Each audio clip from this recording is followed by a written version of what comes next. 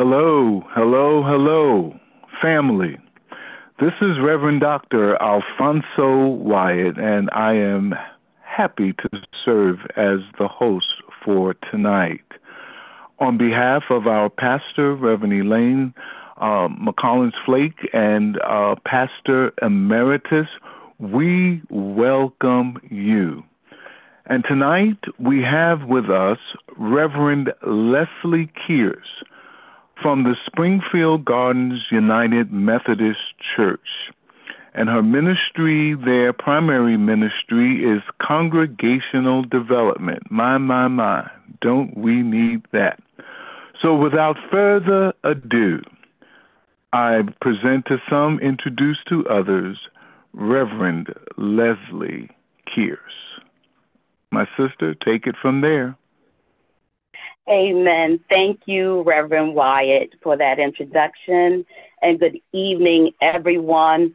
I'm grateful to be with you, to be in prayer with you tonight. Before we enter into prayer, I would like to share a portion of scripture with you and a brief thought that might serve as our diving board into prayer. Amen. Tonight's text comes from Philippians 2. Yet prior to that, I want to share Paul's setup, which is offered in the first chapter. In the first chapter, Paul greets the church community at Philippi in the first two verses. Secondly, he prays for the church community. And then finally, he shares with them his circumstances, the conditions of his incarceration. In this, Paul notes that just as he is being put through the ringer for the cause of Christ, that the church at Philippi is likewise being put through the ringer. And while Paul acknowledges what they are going through, he wants them to recognize the greater purpose for which he writes this letter. It is to encourage the church to stay the course, to keep on pursuing the cause of Christ. Hear the words of Paul from Philippians 2, verses 1 through 13. If then there is any encouragement in Christ, any consolation for love and sharing in the Spirit, any compassion and sympathy, make my joy complete. Be of the same mind, having the same love, being in full accord and of one mind. Do nothing from selfish ambition or conceit, but in humility regard others as better than yourselves. Let each of you look not to your own interest, but to the interest of others. Let the same mind be in you that was in Christ Jesus, who, though he was in the form of God, did not regard equality with God as something to be exploited, but emptied himself, taking the form of a slave, being born in human likeness, and being found in human form, he humbled himself and became obedient to the point of death, even death on a cross. Therefore, God also highly exalted him and gave him the name that is above every name, so that at the name of Jesus, every knee should bend in heaven and on earth and under the earth, and every tongue should confess that Jesus Christ is Lord, to the glory of God the Father. Therefore, my beloved, just as you have always obeyed me, Paul says, not only in my presence, but much more now in my absence, work out your own salvation with fear and trembling. For it is God who is at work in you, enabling you both to will and to work for his good pleasure. Let us commit to willing and working to the good pleasure of the Lord. Let us pray. O Lord, you are good, and your mercies endure forever.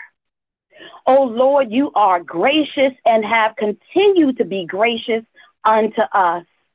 We count it as a blessing and an honor and a privilege, Lord God, to come before you in this time, in this moment, in this season. Lord God, we acknowledge that you are great and greatly to be praised. We acknowledge, Lord God, that there is nothing in us. There is nothing about us. There is nothing we have accomplished or possessed, Lord God, that was not by your hand, not by your grace, not by your mercy, O Lord. So, Lord God, right now we come before you and we desire to empty ourselves. We seek to humble ourselves. We want to become and remain obedient, faithful to the calling you have placed on us all, to be imitators of Christ.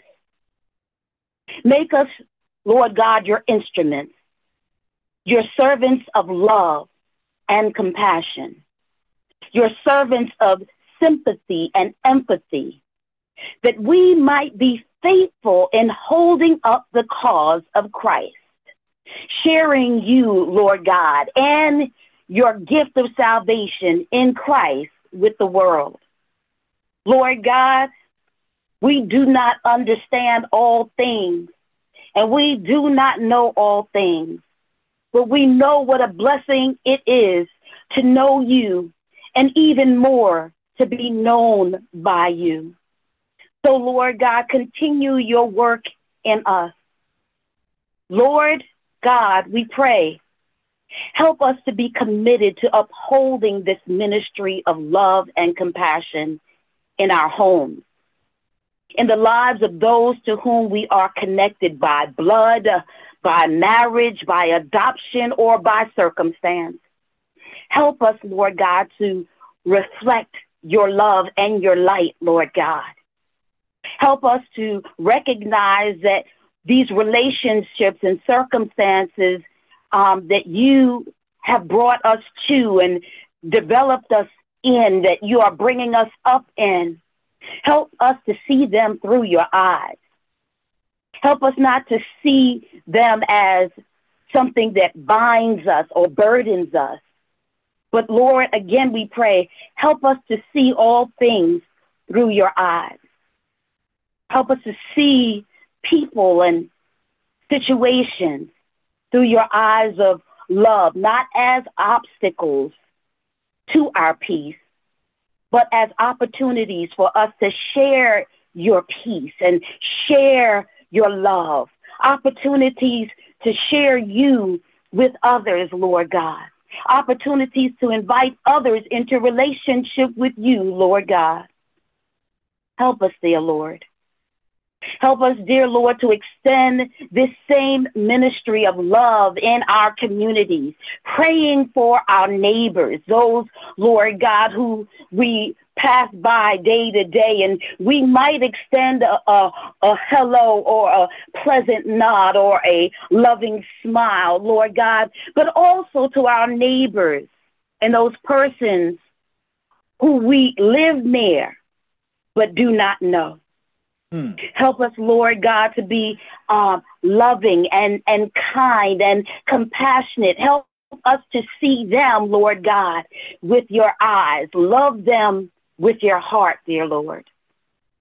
Help us, Lord God, and help us to pray for the immigrants who have been displaced and misplaced, those who have fled or from places of hardship, those who are fleeing dangers in their homeland, Lord God, those, Lord God, who have come to this land and other places, lands of uncertainty, but yet lands that they hope they will have a future in. Bless them, Lord God. Bless us to be a blessing to them. Help us, Lord God, to consider ourselves in those same places, in those same positions, and consider how we would desire someone would extend a hand of compassion, Lord God. Help us to pray for them and extend ourselves to them with the cords of love, Lord God, that you have placed in us. Help us, Lord God, and as we pray, and to extend the ministry of love to our enemies. For, Lord, even though we may see them as the opposition, they are nevertheless people you have created, daughters and sons of yours, O Lord. Help us to see where we can break down the walls of divisiveness and division, the walls of hatred, Lord God, and see where we can build bridges of love. Help us to see one another through your eyes, dear Lord. And Lord God, we pray for leaders and governors and governments. And Lord God, we're not talking simply about the secular, but also the sacred. We're not simply talking about houses of Congress and the Senate, Lord God, but we're talking about houses of worship and communities of worship, Lord God. We're talking about denominations and their structures, Lord God. Lord, you rest, rule, and abide. Lord, you lead. Lord, you govern. Lord God, you set things in order according to your divine purpose and plan. May we pray for our leaders. May they not merely see their offices and positions as thrones of power, but seats where they are called to serve the community, serve their constituents, serve congregations, serve common folk, serve that they might be a blessing. Not serve their own position and privilege, not serve their desire to be reelected to a certain position, not serve their desire, Lord God, to be in places where they can move amongst the other power brokers, Lord God, but serve to bring glory and honor to your name. Serve to be agents of change for good. Serve, Lord God, recognizing that you have blessed them to be in those places. And as they are in those places, Lord God, move them to be a blessing. And Lord, make us to see where we are not doing as we ought. It's not enough for us to leave the responsibilities of governing, of leading to somebody else. It's not for us to leave the work to somebody else, but help us to recognize, though we may not have rank, though we may not have title, though we may not have position, we are called by you. We are called to be agents of change. We are called to be instruments of change. We are called to be different makers, Lord God. So let us remember to pray for those who lead us. Let us to remember to hold them accountable for their leadership. Let us remember to encourage them and call them to hold up to a standard, Lord God, that you have established as they exercise the authority of their office and of their position. And Lord God, help them not to play the party line. Help them, Lord God, to really seek the needs and the interests of the people.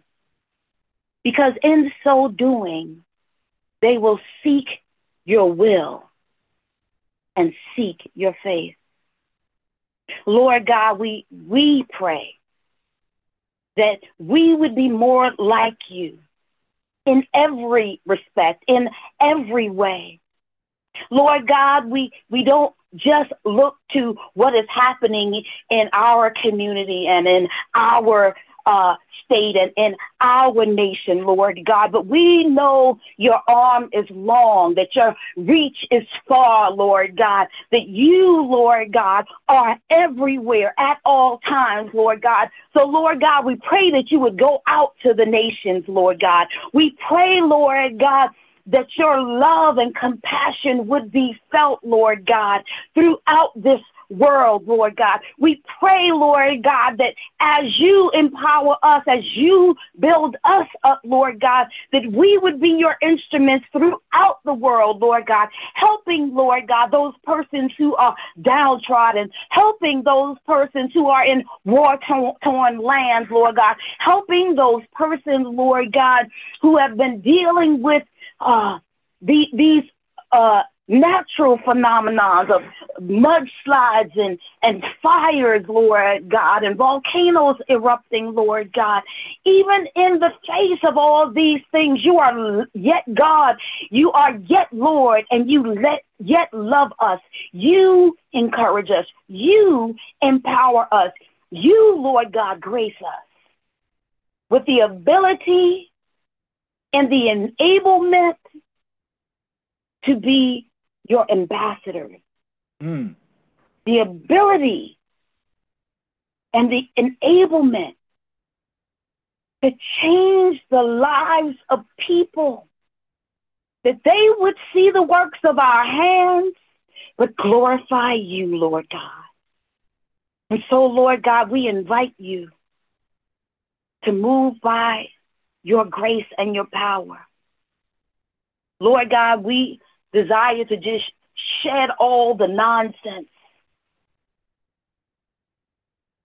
shed all of our high-mindedness, and even shed our thoughts of inferiority about ourselves, and take on the mind of Christ Jesus, that we would work the will of you, Lord God, who have sent us while it is day, while we have time. For there will come a time when we can do nothing. There will come a time when night will fall in this nation, in the nations the world over, and no one will be able to do anything except call on your name. So, Lord God, we entrust our all to you. Thank you for counting us worthy to serve you.